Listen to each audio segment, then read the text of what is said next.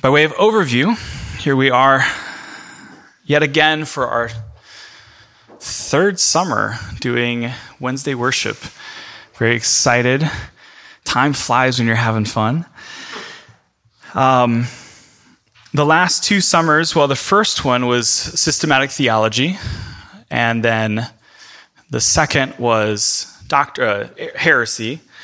And so if we have false doctrine or right doctrine and then false doctrine, then my thought for this summer was to do something that is sort of an overview of the Christian faith for what a new believer needs to know. Now, there's certainly quite a bit of overlap from the previous two summers, especially the first one, not as much the second one. But nevertheless, picking various topics and issues that would be essential for a Christian to consider.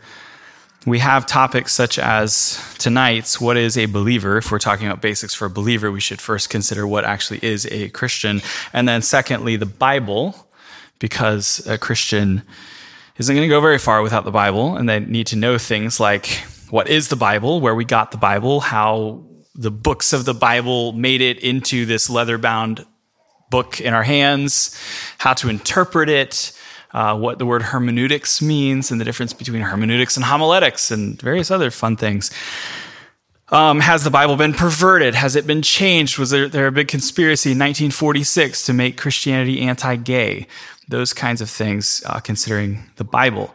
The third lesson is on prayer. The fourth lesson on the church. The fifth on suffering.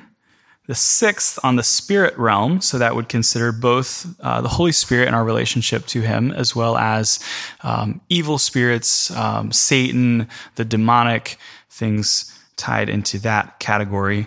If you've ever wondered, can a Christian be demon-possessed? Can they be demon-oppressed? What does Satan have to do with us? Well, that would be the lesson for that.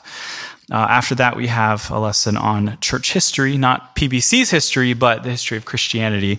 And that will more than likely be definitely an overview format, but most likely select people throughout history and discussing briefly a number of prominent people that you need to know about as kind of key figures in church history.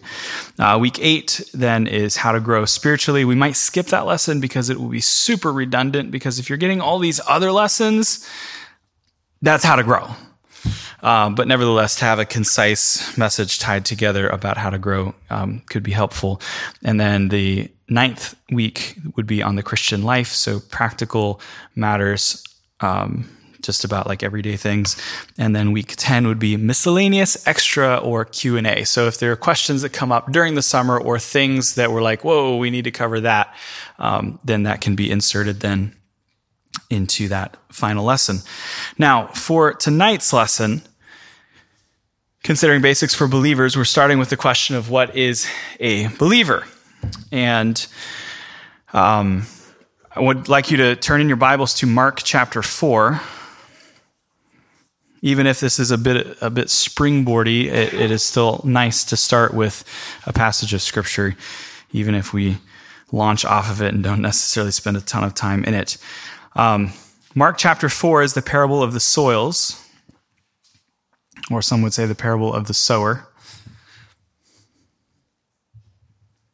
It says, "And again he began to teach by the sea, and a great multitude was gathered to him, so that he got into a boat and sat in it on the sea, and the whole multitude was on the land facing the sea. Then he taught them many things by parables, and said to them in his teaching, 'Listen, behold, a sower went out to sow, and it happened as he sowed that some seed fell by the wayside, and the birds of the air came and devoured it. Some fell on stony ground, where it did not have much earth, and immediately it sprang up, because it had no depth of earth. But when the sun was up, it was scorched, and because it had no root, it withered away. And some seed fell among thorns, and the thorns grew up and choked it, and it yielded no crop. And other seed fell on the good ground, and yielded a crop that sprang up, increased, and produced, some 30-fold, some 60, and some 100. And he said to them, "He who has ears, let him hear." But when he was alone, those around him with the 12 asked him about the parable, and he said to them, "To you it has been given to know the mystery of the kingdom of God. But to those who are outside, all things come in parables, so that seeing they may see and not perceive, and hearing they may hear and not understand, lest they should turn and their sins be forgiven them." And he said to them, "Do you not understand this parable? How then will you understand all the parables? The sower sows the word, and these are the ones by the wayside where the word is sown. When they hear, Satan comes immediately and takes away the word that was sown in the hearts. These likewise are the ones sown on stony ground, who, when they hear the word, immediately receive it with gladness. And they had no root in themselves, and so endure only for a time. Afterward, when tribulation or persecution arises for the word's sake, immediately they stumble.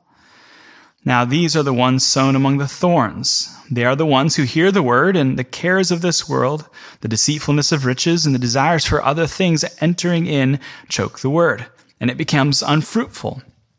But these are the ones sown on good ground, those who hear the word, accept it, and bear fruit, some 30-fold, some 60-fold, and some 100-fold.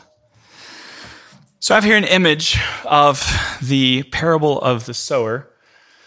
I've circled them to help make it easier to distinguish which one we're referring to. So first, in the yellow circle, we have the soil that is the path. So we often call this the parable of the sower, but it really should be the parable of the soils, because the sower is the same. The message is the same. The gospel preached is the same in each case, but what's different is the ground. So the first one is the path, and the result of the word being preached, the birds eat it, take it away, and it is gone. This represents a non-Christian. Secondly, we have in the orange circle, the rocky places.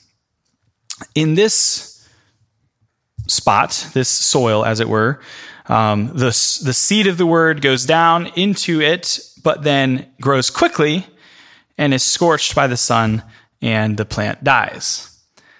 This one also symbolizes a non-Christian. Now, when I was growing up, I used to be very confused by this, and I thought, oh, well, maybe this is the carnal Christian. This is the one who professes faith and then falls away, and they are a Christian, but they fell away. Well, this does represent that so-called carnal Christian. It represents the one who professes faith in Christ and then falls away, but this is not a true believer. The third is the red circle, and that symbolizes the thorny ground, where the word of God is planted in it, but it grows up and is choked out by the cares of this world. So think with me about those people that you know who were raised in the Christian home, then they moved to New York for work or college or some grand venture of theirs, and then they encounter or experience the joys of New York City, and suddenly they say, actually, I don't want to go to church. Oh, it's COVID outside. I'm not going to go. 2.5 years later, oh, it's still dangerous outside, but let me go to all the clubs. Let me go to all the things on Friday night, Saturday night, and then I'm sleeping in on Sunday morning and just drifting further and further away. Oh, I'm sorry, I'm so busy with my work, I can't make it to anything church-related. And this pattern continues, and the person drifts and drifts and drifts, and then the parents call me, Pastor Andy, can you get my son to come to church? Well, no, I can't. I could invite him, but I can't make him come. I could even call an Uber, but I can't make him come out of his house and get in the Uber. This third one represents that type of person, and I'm sure many of you know folks like that. The fourth one is the only one in these four soils that represents the Christian. Or, if you want to speak in terms, mixing your metaphors, the elect, the one that God is or has saved. It is the good soil. It's not because they're more virtuous in and of themselves, but that is a whole nother topic and another conversation. But this is the soil where the seed goes down, bears a crop, and then the fruit is 30-fold, 60-fold, or 100-fold. So you hold that in your mind. It will be relevant later on. Now let's go to the next slide. Unfortunately, I can't have both the PowerPoint and my notes here side by side because I haven't figured out how to do that on an iPad. But first off, what is a believer? When we consider what a believer is, what a believer is a Christian. But we should consider first the opposite of that, things that do not make a person a Christian. In other countries, they have very distorted perceptions of America, and particularly the Middle East. They think that America is a Christian nation, and that if you are an American, you are a Christian. And I would assume they don't understand this whole 4 soils thing and would just assume all 4 types of soils, those are all Christians, and those are all real, and that's why we hate America, because all of these people are total pagans and heathens, but they're Christians. So we'll start off by saying someone is not a Christian because of their location of birth, because of their national origin, or because of their ethnicity. But beyond that, a person is not a Christian because of their parents' faith. Your parents being a Christian doesn't mean that you're a Christian. You're not a Christian because of your baptism. Do you know the percentage of America that has been baptized? It's very, very high. But all of those baptized are not Christians. Further, being a member of a church does not make you a Christian. There are true believers who are either not church members or not yet church members, and then there are church members who are not true believers. So the fact that your name is on a church membership roll does not mean that you are guaranteed access to heaven. Beyond that, moral behavior, being good, being a good person does not make you a Christian. Having an emotional experience, hearing a preacher preach a powerful sermon or listening to a message on YouTube and then crying and having this emotive experience, that does not make you a Christian. Political views do not make you a Christian. Being conservative does not make you a Christian. Having internal feelings. Oh, I feel like a Christian. I feel positive towards Jesus. That makes me a Christian. No, that does not make you a Christian. Having a mystical experience does not make you a Christian. Do you know the number of religions in this world that have mystical experiences? Most all of them do. They are feeling real things. So the fact that you feel something or don't feel something is not an indicator of whether or not you are a Christian. Further, a transformed life is not what makes you a Christian. All sorts of things change lives. Diets, multi-level marketing schemes, personal trainers, bowling leagues, jobs, all of these things will change your life. So the fact that you don't do a certain thing anymore that you used to do doesn't mean you're a Christian. Further, belief in God does not make you a Christian. Belief in God, being a theist, being a person who believes there is a God, or a deist, that does not make you a Christian. As James says, the demons believe and tremble. Good works do not make you a Christian. The presence or absence of assurance does not make you a Christian. You can be convinced that you're a Christian, and that doesn't make you a Christian. And you can be completely convinced that you're not a Christian, and that doesn't mean that you're not a Christian. The presence or absence of assurance does not determine whether or not you're in or out. Further, the progress or degree of sanctification does not determine whether or not someone is a Christian. You can be the most outwardly pure person in this room and be trusting in your own righteousness and be as righteous as the Pharisees and be on your way to hell. Further, you can be the worst gang member, drug trafficker, kidnapper on the planet and get saved And as you're sharing your testimony, you're using the most vile, sinful language, but nevertheless, you are truly saved. So your degree or progress of sanctification is not what makes you a Christian. And further, your resolutions, determination to be a good person or to stop sinning or to do better or try harder, these things do not make you a Christian.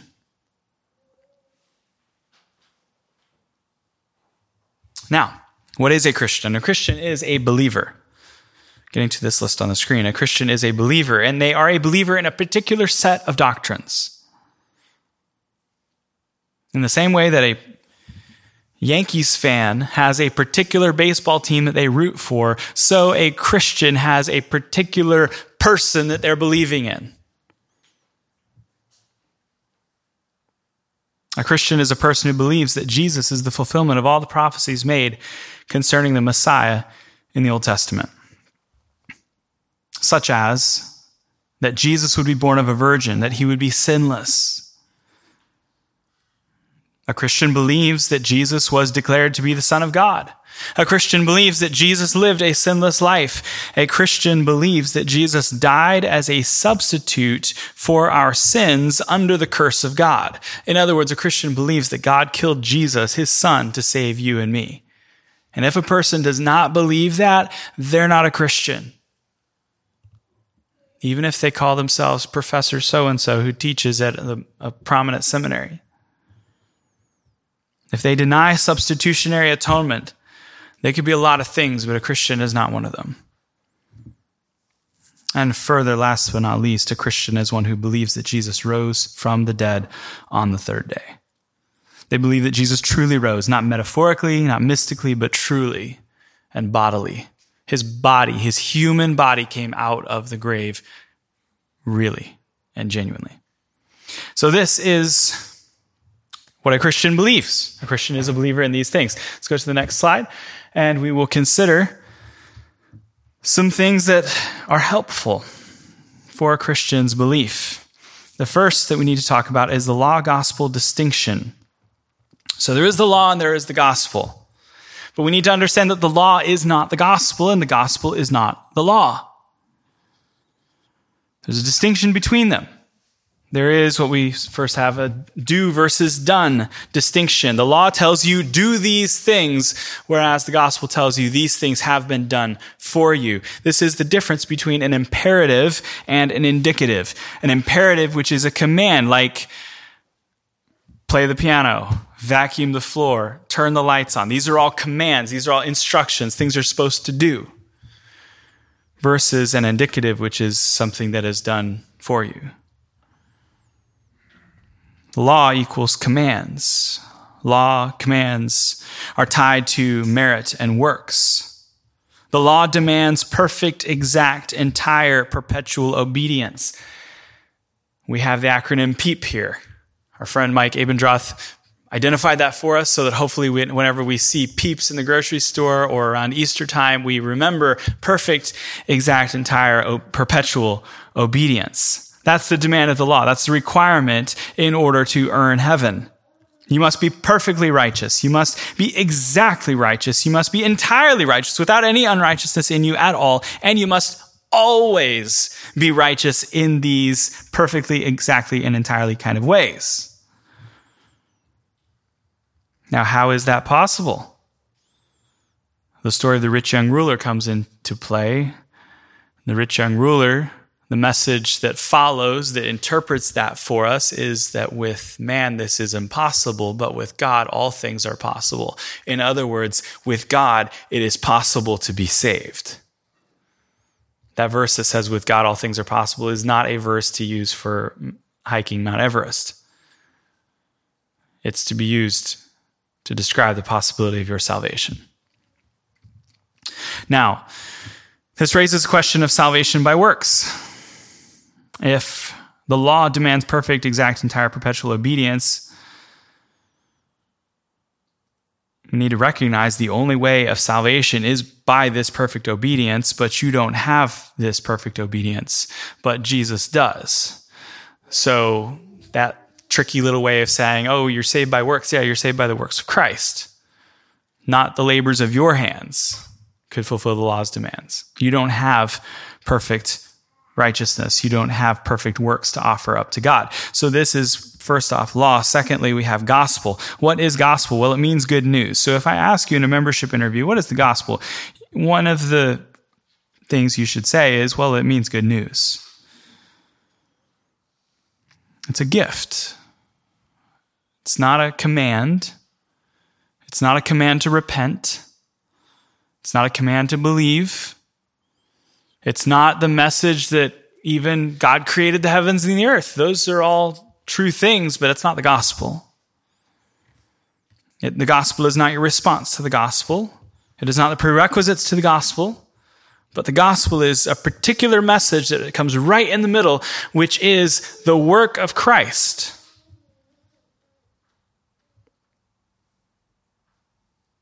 The gospel overview is found in 1 Corinthians 15, 1 through 4. Moreover, brethren, I declare to you the gospel which I preached to you, which also you received, in which you stand, by which you are saved, if you hold fast the word that I preached to you, unless you believed in vain. For I delivered to you first of all that which I received, that Christ died for our sins according to the scripture, that he was buried, and that he rose again the third day according to the scriptures. That's the gospel, that Christ died for our sins, was buried, and rose again. Any other answer is wrong. Nothing else is the gospel. I've been at conferences full of seminary professors and students and preachers and pastors, and the man giving the lecture walks around the room with the microphone and asks professor after professor after professor, hey, what's the gospel? And they give all sorts of convoluted answers. But he's looking for one answer. And that one answer is that Christ died for our sins. And that he rose on the third day. That's the gospel. Nothing else is the gospel. Now, in terms of a law-gospel distinction, this gives significant theological implications and hermeneutical implications. So when you're reading the Bible, hermeneutics is this science of interpreting Scripture. You need to recognize and remember the law-gospel distinction. So when you're reading, let's say, the Sermon on the Mount, you need to ask yourself, is this law or is this gospel? The scripture will indicate it for you. It'll tell you what this is. It'll say things like, except your righteousness exceeds that of the scribes and Pharisees, you will never make it into heaven. So it's not saying this message that I'm telling you is good news. No, it's saying this message is law, which is to condemn you, to show you that you are not righteous and you do not have the way of salvation within you. Once you understand this, it radically changes your Bible reading. It changes your Bible study. It changes the way you interact with Scripture. If you were to ever preach or teach or share the gospel, it dramatically changes the way you do that as well.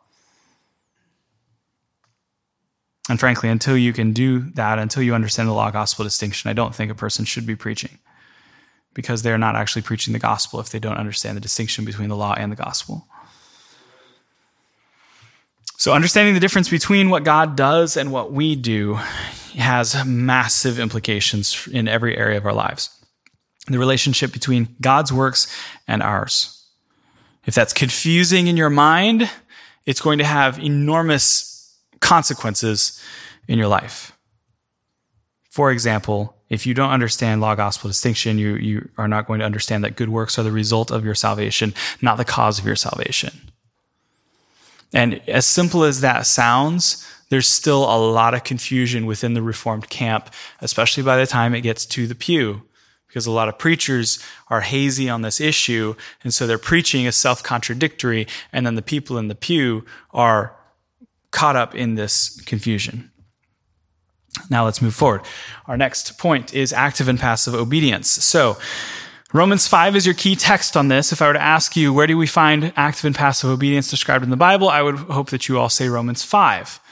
Well, what is in Romans 5? Well, it's federal headship. What is that? Well, there's two federal heads. There's two representative heads of the human race, and those two are Adam and Christ. There are two races of people.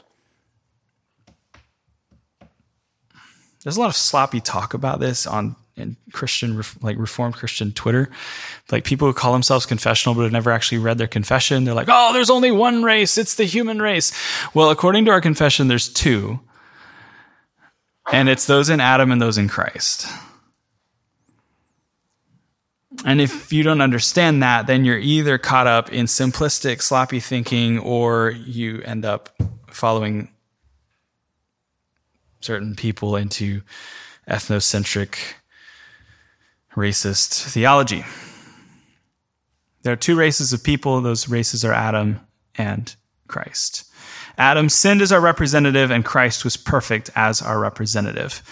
The statement that where Adam failed, Christ prevailed is essential to understand what we're talking about. A key passage on this is Luke 3:23 through 37. Luke 3:23 through 37. There it is.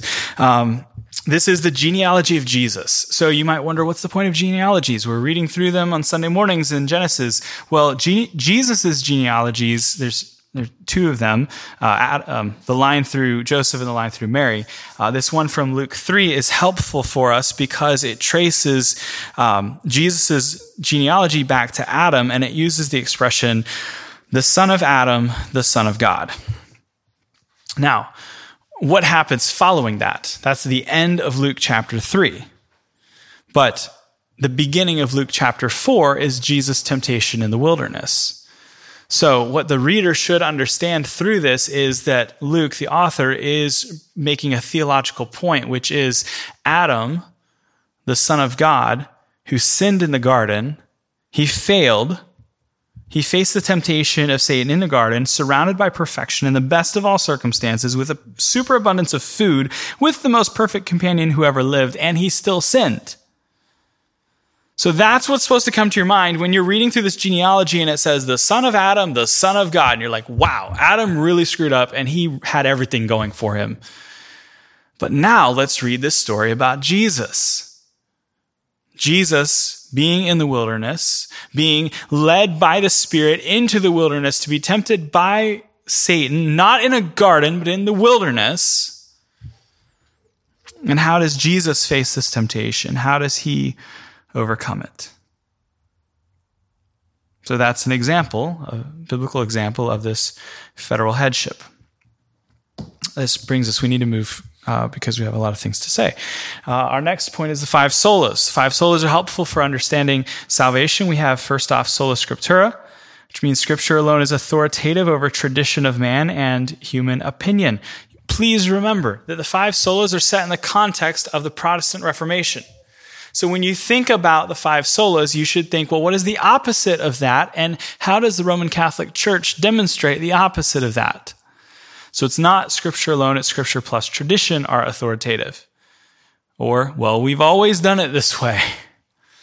And because we've done it this way, it's the right way. The problem is, you could say, well, which tradition? Which teacher? Which pope? Which edict? So we need to have all of our theology, all of our practices bound by the Word of God. As Luther said, my conscience is bound by the Word of God. The second is sola gratia, or grace alone. Salvation is by grace alone, not grace plus works. Thirdly, salvation is sola fide, by faith alone. Not through a series of steps or actions you must take, not through perfection or through your own moral righteousness, but through believing in Jesus, the righteous one. Fourthly, it's through Christ alone, solus Christus. What does that mean? Well, that's in contrast to the idea that there are other mediators. For example, Mary. You don't have to pray to Mary to be saved. You don't have to pray to other saints in order to be saved. You gain access to God through Christ alone. And then all of this is soli Deo Gloria, which means for the glory of God alone, unto the glory of God alone. If you spend any time in the Vatican, you walk around and you see gold everywhere, and you see the palatial luxury of the place, and you're like, wow, there's a lot of glory for man here. But this fifth point reminds us that it is for the glory of God alone that Christ has saved us.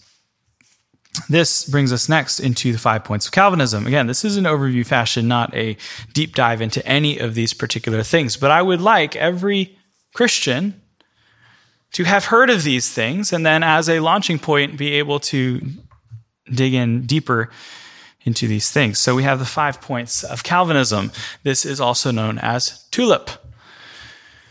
T-U-L-I-P, total depravity, unconditional election, limited atonement, irresistible grace, perseverance of the saints. Total depravity. Most of these terms are complete misnomers and they don't mean what you think they mean because language changes over 500 years. When we say total depravity, we do not mean that you're as bad as you could be. We do not mean that absolute depravity, but we mean that the totality of your being, every part of you has been impacted by sin. Your mind, your will, your emotions, your body, your soul, your spirit.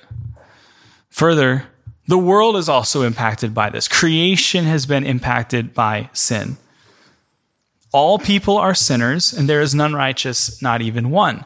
Beyond that, the Bible teaches us that we are born dead in our sins. We are not simply sick or wounded, though we are sick and wounded. We're dead and sick and wounded.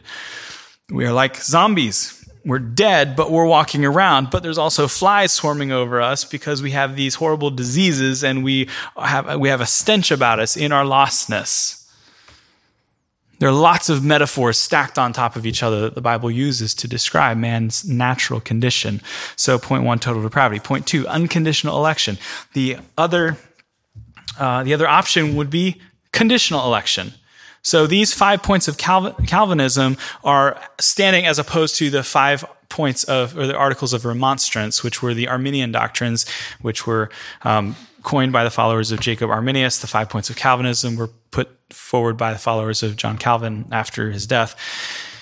So we have conditional election versus unconditional election. The Arminians said that God chooses us as a response to our choice of him.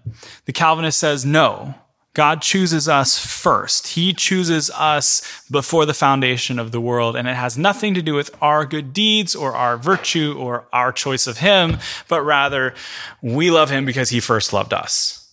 That we were chosen before the foundation of the world.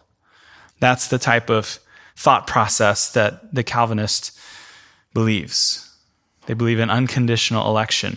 The third point, limited atonement. This is perhaps the most misunderstood. Limited atonement does not mean that the atonement of Christ is limited in its power. It means it is particularly intended in its intent for a specific people. So that's the reason why that's the reason why many theologians will substitute the word for something else. They might say particular redemption or definite atonement. That when Jesus died on the cross, he died for a specific set of people. He died for names and faces, fingerprints. He died for Jack Whalen. He died for these billions of people throughout the history of the world who would be saved. And so if you consider a credit card analogy, he swipes the credit card for particular objects that he is purchasing. Now, because he died 2,000 years ago, that payment was made 2,000 years ago. It's not being made today. It was already made. The purchase was already paid for, and he paid for all those who would ever be saved, all those who would ever believe on him. Now, how does that work? I'm glad that you're creative in your thinking. You're not the first person to ever ask that question. The fact that you have that question in your mind does not mean that it's a problem in the mind of God. So don't be so prideful to think that because you can raise a question about how this could work, that means you've stumped God and that you've got a better plan than what is clearly taught for us by God in the Bible. We know that Christ's payment was made once for all 2,000 years ago. All people who would ever be saved were paid for then, not now. Fourthly, irresistible grace. Irresistible grace does not mean you cannot resist it. It means You resist and resist and resist until God overcomes your resistance. He changes your heart. So the word effectual call is tied to irresistible grace. God effectually or effectively calls you and draws you savingly unto himself if you are one of the elect. All people are totally depraved. Some people are unconditionally elected. Those people who are unconditionally elected are atoned for in a definite, particular way by Jesus. All who are elected are atoned for, and all who are atoned for will be irresistibly drawn to Christ by the Holy Spirit through the preaching of the gospel. And all of these people, the elect, will then persevere. So we have, fifthly, the perseverance of the saints. What does that mean? That means they will continue in the faith. They will continue believing. But perseverance of the saints also is sometimes called the preservation of the saints. Sure, you're continuing in the faith, but you're continuing in the faith because God has preserved you in the faith. He has been the one who has laid hold of you and kept you. So we have the 5 points of Calvinism. Much more could be said about each of these, but we will continue moving. Next, we have Ordo Salutis. So we have the order of salvation. That's what that word means. Again, just trying to expose you to all of these different topics so that you've heard of them before. Ordo Salutis. What is the order of operations by which God has chosen to save us? This order of salvation is also primarily a logical order, or an order that is revealed to us in Scripture, though in Scripture we see sometimes different orders depending on what the purpose or intent of the writer is in that given passage. But the order of salvation in their logical sequence is first foreknowledge. What is foreknowledge? Well, the word knowledge in the Bible is typically used in terms of intimate relational knowledge that would be synonymous with love. So Adam knew his wife and she bore a son. That's the verbiage that's used typically. So this word foreknowledge means foreloved, that God loved a particular set of people, particular names and faces before they existed. You read about this in Romans chapter 8. Those whom he foreknew, he elected, he predestined. Those who are predestined are called. They're effectually called.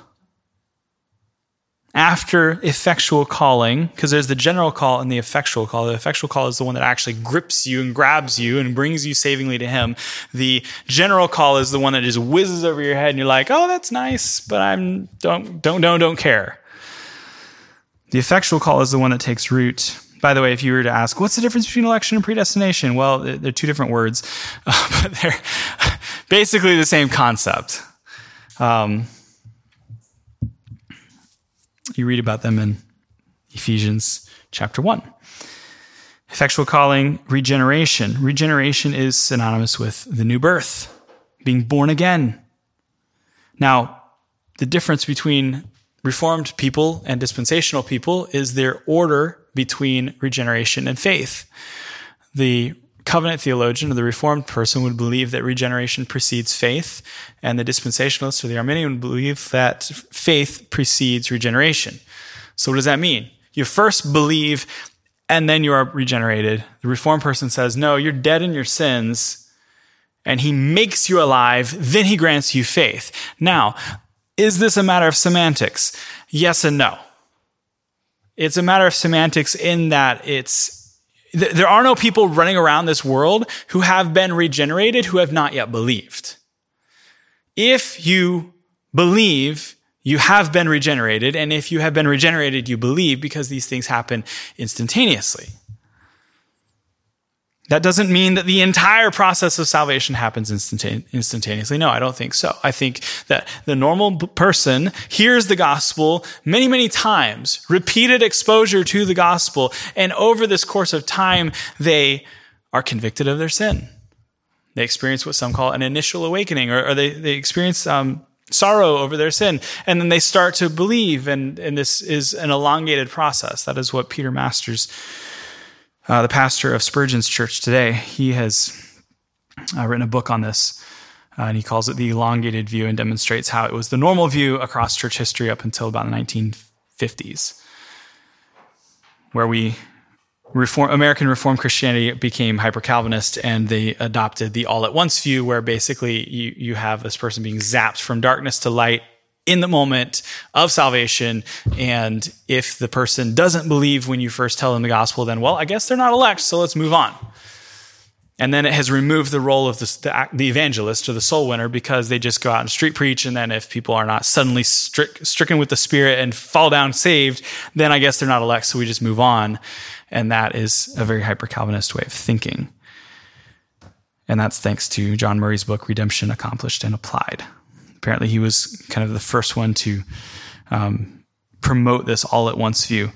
But that's the subject of another talk. After regeneration is conversion. After conversion is justification. Justification means to be legally declared right with God, to receive the imputed righteousness of Christ.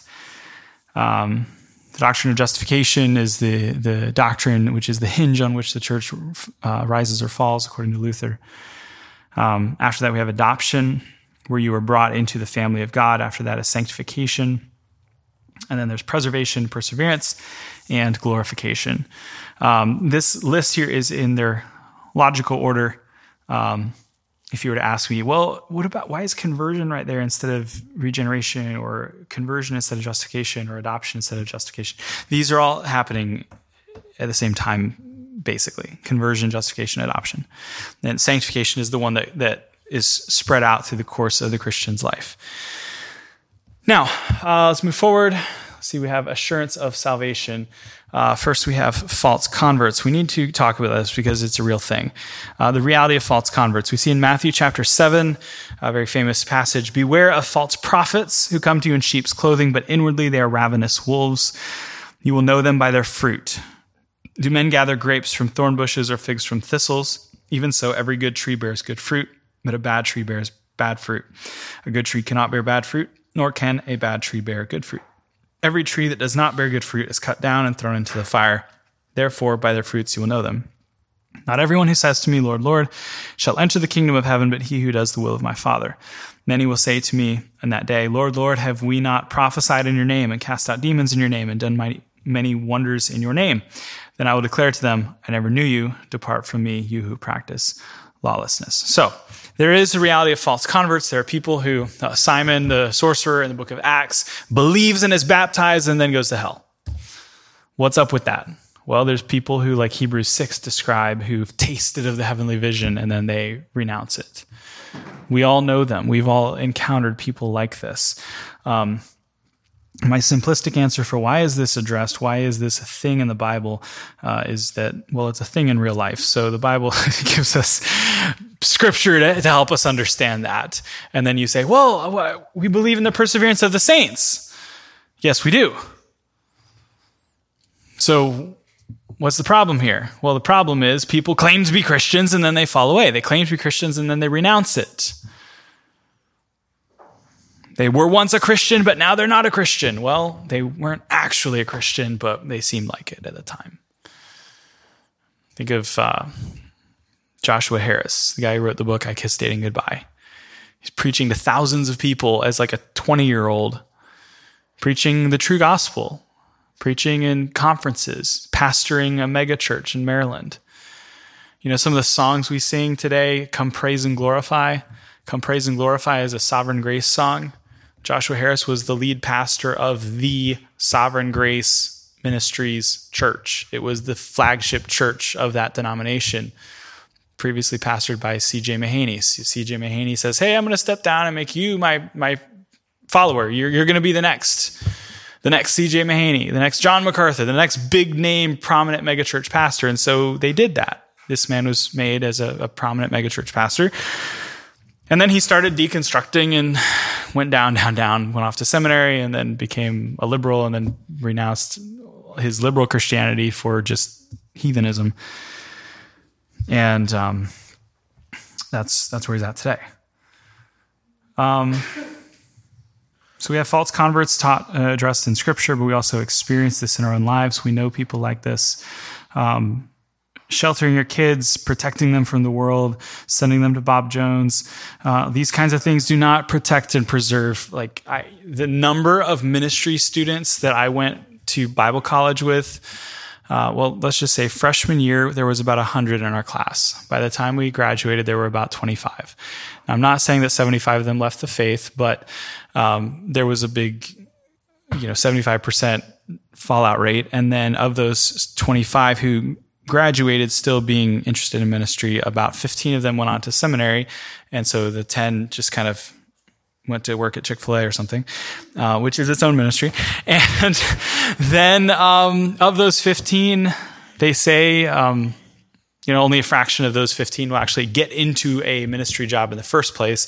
And then a small percentage of those will finish the race that is set before them still in ministry, still as a pastor. And I think that percentage is like 15%. So of those 15, you're looking at maybe 3 that will end well. So that's about a 3% rate. 3 out of 100. We need to talk next about the ground of your assurance. So how do you know you're saved? How do you know if you're a believer? The strongest, most powerful grounds of assurance is the objective finished work of Christ. Taking hold of Christ, or rather being taken hold of by Christ. What you find as you go on in your Christian life is that the Jesus of the Bible is the one who's holding fast to his people. You might think, I'm holding on to him. But then stuff starts happening. And your life turns upside down. And thing after thing after thing hits you. And you realize I didn't sign up for this. I didn't expect this. Whether it's some sort of chronic health problem or some family issue or some personal thing happens, there's job problems, or just the worst possible thing you could have prayed that God would not allow to happen happens to you. And you find yourself questioning God, and you're like, God, why is this happening? You know that this is the one thing that mattered to me. And you find your faith shaken. And you find yourself saying, I don't have the will to go on. I don't have it within me to continue to believe. And that may be true. But if you are one of God's children, he will hold you fast. He will hold on to you even when you don't have the strength to hold on to him. Why is that? How does that work? Well, now that I'm a dad and I have a little child, comparing his hand strength to my hand strength, there's a significant difference between them. Now, sure, his hands are stronger than they used to be, but they're still not strong as what he needs. And there are times that he falls. But what keeps him from hitting the ground, if he is kept from hitting the ground, is not going to be his hand strength, but it's the hand strength of whoever catches him. Whatever adult it is who grabs him on his way down. And it's sort of like that in the Christian life. When we don't have the strength to continue to hold on, we who are God's people are held by Christ. And I can personally testify to having experienced this in some of the darkest moments of the last couple of years, is that when I didn't have it within me to continue, I felt as though God was with me, holding me up. So, what is saving faith? When we look at ourselves for evidence of conversion, what should we look for? I would recommend not looking at ourselves in saving faith. Look to Christ instead. But there are verses that do tell us to examine yourself to see whether you are in the faith. What does that need to look like? Well, Mike Abendroth has written a great book on this titled Gospel Assurance. Shortly after it came out and it was widely known amongst our church, people were like, I need a book on assurance. I'm like, well, here's one. We just talked about it last week.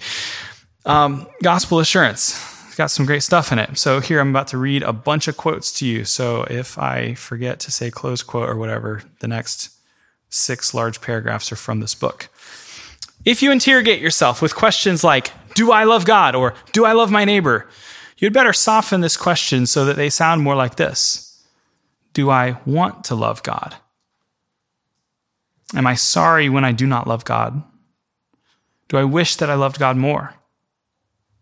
The desire of every Christian is to love God, but Christians fall short. Yes, even Christians sin. Christians repent. Since this section is all about asking questions, how about this one? Quote, Who gave you the desire to love God? Close quote. The answer is the Holy Spirit himself, which demonstrates that you are a Christian. The common denominator in the questions posed in the last paragraph is that they are all law questions. Law requires doing. It requires action, your obedience. There's nothing wrong with God's law because it is holy and good, but the law should force you to keep searching. In other words, it should spur you on to look for some good news for lawbreakers, i.e., the gospel. The gospel is what the triune God has done for lawbreakers. It is all God's doing. It is completely God's action, one which would offer the best assurance. Which one would offer the best assurance? Your law keeping or God's saving work in his Son? Neither the law nor your obedience offers a ground of assurance. Should we love Jesus? Yes. Must we love Jesus? Yes. Will we, by the indwelling power of the Holy Spirit, love Jesus more and more? Of course. But Christians need to rest in the Son of God who perfectly fulfilled the law of God for us. Ready for some more conviction? How's your quiet time today? Did you read your Bible enough today? When was the last time you preached the gospel to someone? Have you been self-sacrificial in your love for others? And now for the most convicting question, how's your prayer life? This last month, this last week, or today? All of these law questions are appropriate in their place, but their place is never first place, and they should never be the ground of salvation. John Calvin is again instructive, writing, quote, "The conscience of believers and seeking assurance of their justification before God should rise out of and advance beyond the law, forgetting all righteousness. For there the question is not how we may become righteous, but how, being unrighteous and unworthy, we may be reckoned righteous. If conscience wishes to attain any certainty in this matter, they ought to give no place to the law. Nor can anyone rightly infer from this that the law is superfluous for believers, since it does not stop teaching and exhorting and urging them to do good, even though before God's judgment seat it has no place in their consciences." Close quote. Ready for some encouragement? Jesus read and studied the Old Testament enough. Jesus preached the gospel enough. Jesus sacrificed for his family and friends and enemies enough. Jesus prayed enough. His prayer life was perfect. Jesus said, "It is finished." Jesus is enough and did enough. Remember, Jesus obeyed for others, not himself. His resurrection demonstrated that God was fully satisfied and that Jesus was who he claimed to be. As Jeff Thomas says in his newsletter, which he sends out every now and then, there were two different books titled "What is Saving Faith?" One was written by someone who he endorsed the book, and the other was written by a guy named John Piper, and he did not endorse that book. And in Piper's book, he says that saving faith is this satisfaction in God. And then Jeff Thomas says, but what if I'm not satisfied enough? Is God looking at me to determine if I'm satisfied enough with his satisfaction with his Son? No, that's not how this works. I'm saved because God the Father is satisfied with his Son, Jesus Christ, not because I'm satisfied with his satisfaction of his Son. There's a distinction there.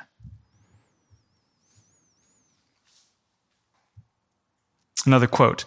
What Horatius Bonar wrote in his book called God's Way of Holiness perfectly applied to the assurance of salvation. He said, "The secret of a believer's holy walk is his continual recurrence to the blood of the surety and his daily communion with a crucified and risen Lord.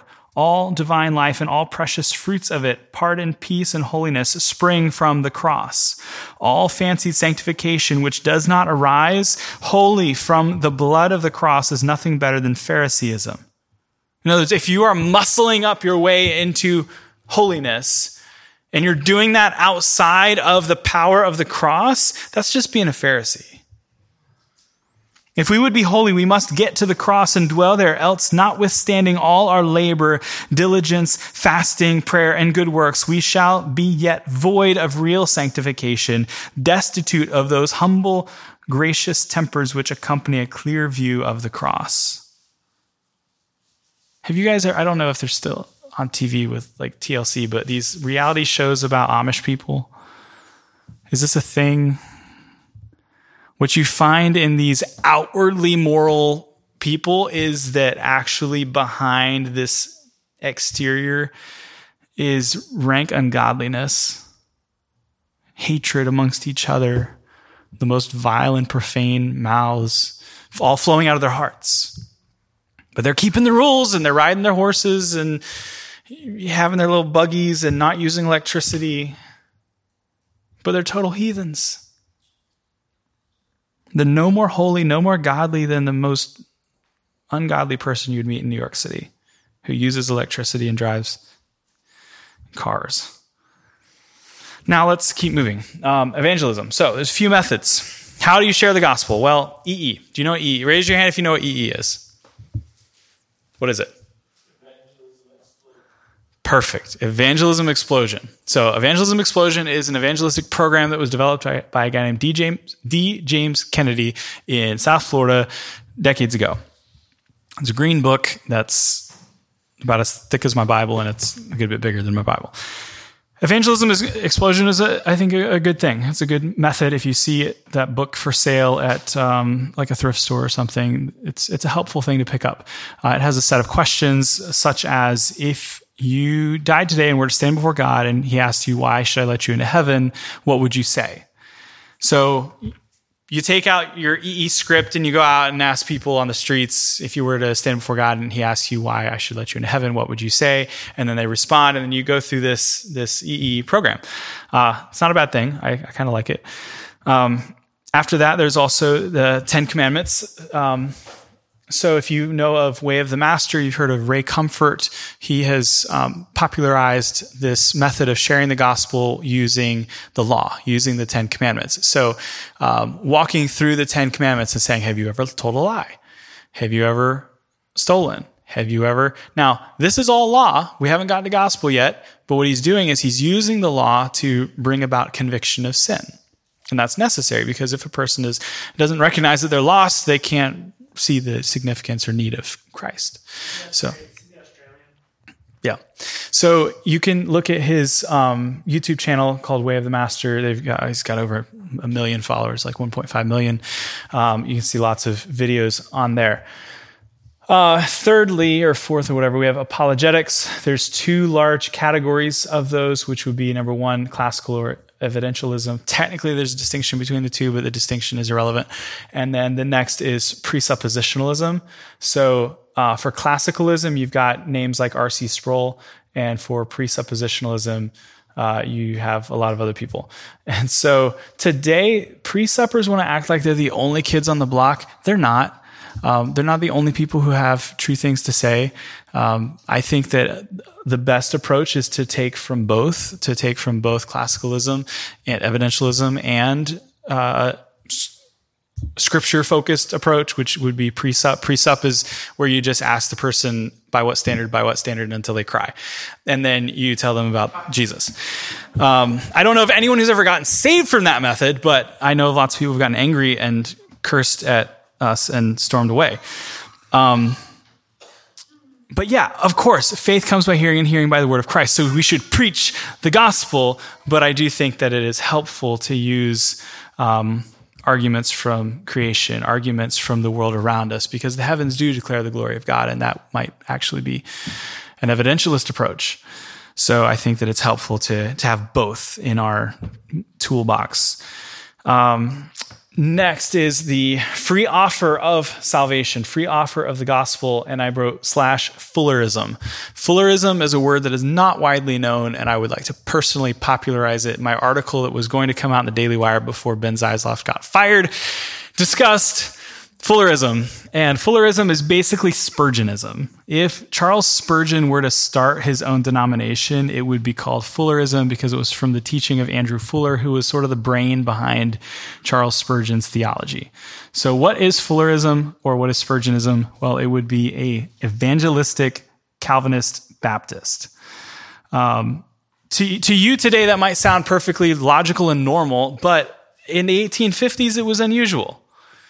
In the 1850s, most Calvinistic Baptists were hyper-Calvinists. And that's where Andrew Fuller comes in, who, I think it was him, either him or William Carey, but he writes this booklet called a gospel worthy of all acceptation or something. Basically, the idea that the gospel needs to be accepted by everybody, that everybody is under obligation to believe. Not just the elect, but all people have a duty, an obligation to come to Christ, to believe on him, and that we should preach the gospel to all people.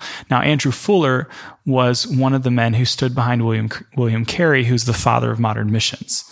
So he was one of the ones who sent William Carey. As far as money goes, fundraising, networking, promotion, he was one of the guys standing behind him and saying, hey, we will help you. We will make this a thing. William Carey, being the father of modern missions, was a missionary in India some 200 years ago. Now, Fullerism, free offer of salvation, rejection of hyper-Calvinism. I have a lot of notes here and not a lot of time. So how many slides do we have left? Like 4 slides left. Okay. So let's spend a little bit of time on the free offer of the gospel. So hyper-Calvinism makes wrong conclusions based on true statements. So you take things that are true, but then make wrong logical conclusions based on that. It is true that Jesus died particularly for his elect, but the hyper-Calvinist makes a faulty conclusion that on that basis, there is no grounds for freely preaching the gospel to all people, because doing so will certainly involve preaching the gospel to people who are not elect. And by definition, these are people that were not atoned for by Jesus. So we shouldn't preach to them because we might tell them Jesus died for you and he didn't in fact die for that person. Because we don't know if Jesus died for you. So by this logic, one could attempt to come to Christ, but find themselves turned away because there wasn't enough blood payment on behalf from Jesus to pay for their sins. So the result of this hyper-Calvinistic evangelism, they never lead anyone to Christ. It is fearful that someone may perhaps get saved. The sad thing is that today, much of what passes for Calvinistic preaching is actually hyper-Calvinistic preaching, and that if we are to truly follow in the footsteps of our Calvinistic forefathers, we need to embrace the call and the opportunity to preach the gospel freely to all. One issue that may come up is the idea of preparationism. Preparationism is the idea that a person cannot simply come to Christ as they are, but rather they must be preparing first. They must be sorrowful enough. They must have a lengthy time of sadness and grief and self-examination. But this is not what God calls us to do. Instead, he calls us in response to the question, what must I do to be saved? He doesn't say, well, go home and mourn for a month first. No, he says, believe on the Lord Jesus Christ and you shall be saved. The one who views their sadness and sorrow as gaining them access to God or providing grounds of acceptance before God has placed something else ahead of Christ in their mind and heart. You do not come to Christ on the basis of your sorrow. That's the reason why we sing, one of the reasons why we sing that song, Not in Me. No tearful song, no recitation of the truth can earn myself a place with you. My righteousness is Jesus Christ. You know the song Rock of Ages, it addresses this powerfully. It says, not the labors of my hands can fulfill thy law's demands. Could my zeal no respite know? Could my tears forever flow? All of these things for sin could not atone. Thou must save, and thou alone. Don McLeod says, he just died like 2 weeks ago. He's a Scottish theologian, and he wrote a book. It's like the book on Christology. So if you've ever asked me, Andy, what's the best book on Christology? And I say Don McLeod's book about Jesus, and you went and bought it, then you have this on your shelf. Don McLeod says on page 32 of his book called Compel Them to Come In, quote, it is only the smitten conscience that will seek peace through Christ. Then the preacher must smite the conscience. This is what the old divines spoke of as law work. But the most probing and searching of all preachers was the Lord Jesus Christ himself. He placed our lives in the full glare of the law when he declared that unless our righteousness exceeds that of the scribes and Pharisees, we shall never enter the kingdom of heaven. Quote, we don't have two separate forms of the gospel, one for the elect and one for the reprobate. We have one gospel with one very specific address, quote, to sinners, close quote. And by the same token, it is the fact that he is a sinner, not the fact that he is elect, that gives the sinner the right to come to believe in all of its glorious promises are for him. So the sinner hearing the message of the gospel doesn't have reason for coming because he's confident he's elect. No, he comes to Christ because he's confident he's a sinner. And that's the only thing that the person should be concerned with. So if you ever find a unbeliever who's a Calvinist on the streets who's like, well, I'm not sure if I'm elect or not, but I believe in election, but I don't know if I believe in Jesus, you should don't actually smack him, but you should instruct him with these words, which might hit him like a cup of cold water, that says, your concern should not be whether or not you're elect. It should be whether or not you're a sinner. And if you're a sinner, that's all the question you need to worry about whether or not you should come to Christ. Don McLeod goes on, a few Sundays ago, I sat in church listening to the announcements before the service. I learned that there was to be a congregational outing. It promised to be a great day, and the minister stressed that all were welcome. But then it occurred to me, how many of those who have heard this invitation are going to say, I would love to go, but I don't know if I'm one of those predestined to go? No, I concluded, it's only one confronted by the gospel that people seem to raise this sort of argument. We never seem to ask whether it has been ordained for us that we should get up in the morning, or whether it has been ordained for us that we should go to work, or whether we should go to the World Cup final. We simply get up and go. He goes on to say, what all this means is that by holding up Christ, not by analyzing faith, it is by holding up Christ, not by analyzing faith, that people are drawn to their Savior. And this in turn means that there can be no call to faith apart from theology, or more precisely, apart from Christology. I've seen preachers who believed with all their hearts that Christ was to be offered freely to all, but they hold back on it because they know that in their congregation there were some who pride themselves on being discerning and being discernment ministry, and they frown on preachers who were too free with the gospel. It might be a fellow minister or a censorious elder, or the sort of Christian, perhaps even a recent convert, who goes to church not to hear the gospel, but to hear if you have the gospel. We have to be absolutely clear in our response to this. The free offer of the gospel is not some minor doctrine which may be sacrificed for the sake of peace, or suppressed in order to protect some more other important doctrine. No doctrine is more important than the free offer of the gospel. He goes on, every properly educated preacher should know that far from being a threat to Calvinism, the free offer at its very heart, as the Synod of Dort made plain. And the Synod of Dort is where they invented Calvinism, for lack of a better way to say it. The Synod of Dort made this plain, and every Calvinist has to ask himself this question: who is more important, that well-known sermon taster, straining to catch the faintest whiff of Arminianism, or that poor sinner whose eternal well-being depends on him being introduced to Christ?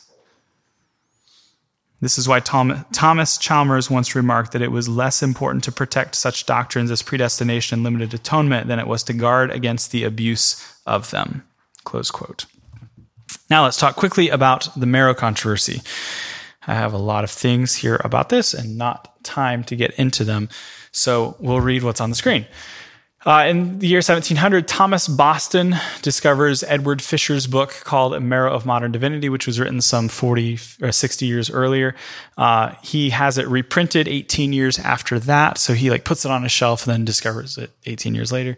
And this book, Marrow of Modern Divinity, is very important, and in it has this Octorarter Creed, which Octorarter Creed is one of my favorite words. That creed goes like this: it is not sound and orthodox to teach that we must forsake sin in order to our coming to Christ. There's this whole controversy about whether or not that statement is true, and then the Church of Scotland had this debate and kind of a split over whether or not the Octorarter Creed is true. But the Marrow men said this is true. It is true that it is not sound and orthodox to teach that we must forsake sin in order to our coming to Christ. But Thomas Boston said this is poorly worded, but it is true. What does this mean? This means you don't have to get your act together before you become a Christian. You just come to Christ as you are. As the song says, just as I am. The Neonomians, so you got the Marrow men on one side and the Neonomians on the other, they were the ones who held the gospel as a new law, neonamas, replacing the Old Testament law with the legal conditions of faith and repentance needing to be met before salvation can be offered. The problem is repentance and faith are not the grounds of your acceptance before God. Repentance and faith are not the work that you do in order to be saved. The work done for you to be saved is Jesus dying for your sins. He's the only one who earns salvation, and he does it through his work on the cross. You don't do it through your believing. You can go to the next slide. So the question is, must a person forsake his sin in order to come to Christ? The Merriman said, grace precedes faith and repentance. The Neonomians said, someone's penitence would merit God's grace and forgiveness. So the Neonomians, the new law people, they would say, well, you earn God's grace by being repentant. The Merriman said, no, grace comes first.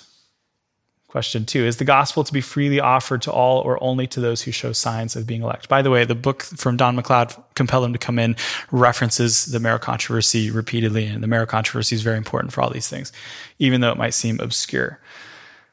The Merriman said no, universal atonement, yet there is a warrant to offer Christ to all of mankind. So they're Calvinists, but they believe that there is a reason, there is a call to preach Christ to anyone and everyone. The Neonomians said you should give a conditional offer of the gospel. In other words, if you have sufficiently repented, then you may receive grace.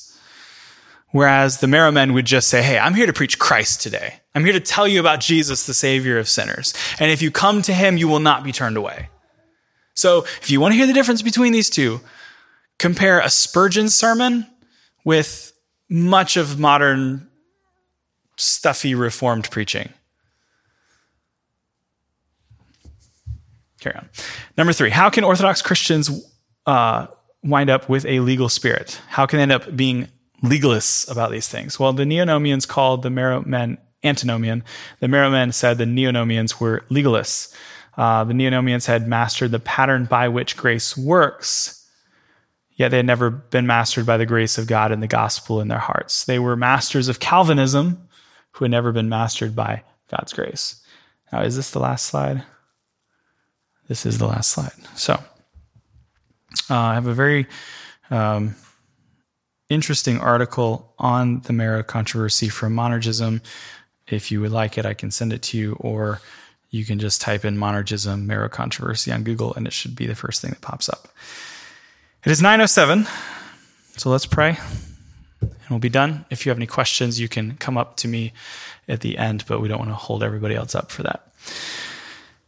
Father, thank you for your instruction to us on the gospel. What is a believer? What is saving faith? The grounds of assurance. I pray that you would help us, that we would not view our behavior as that thing which gives us acceptance before God, but rather that we would lift up Christ. For in him we have salvation. I pray that these things would be helpful for your people. I pray this in Jesus' name. Amen.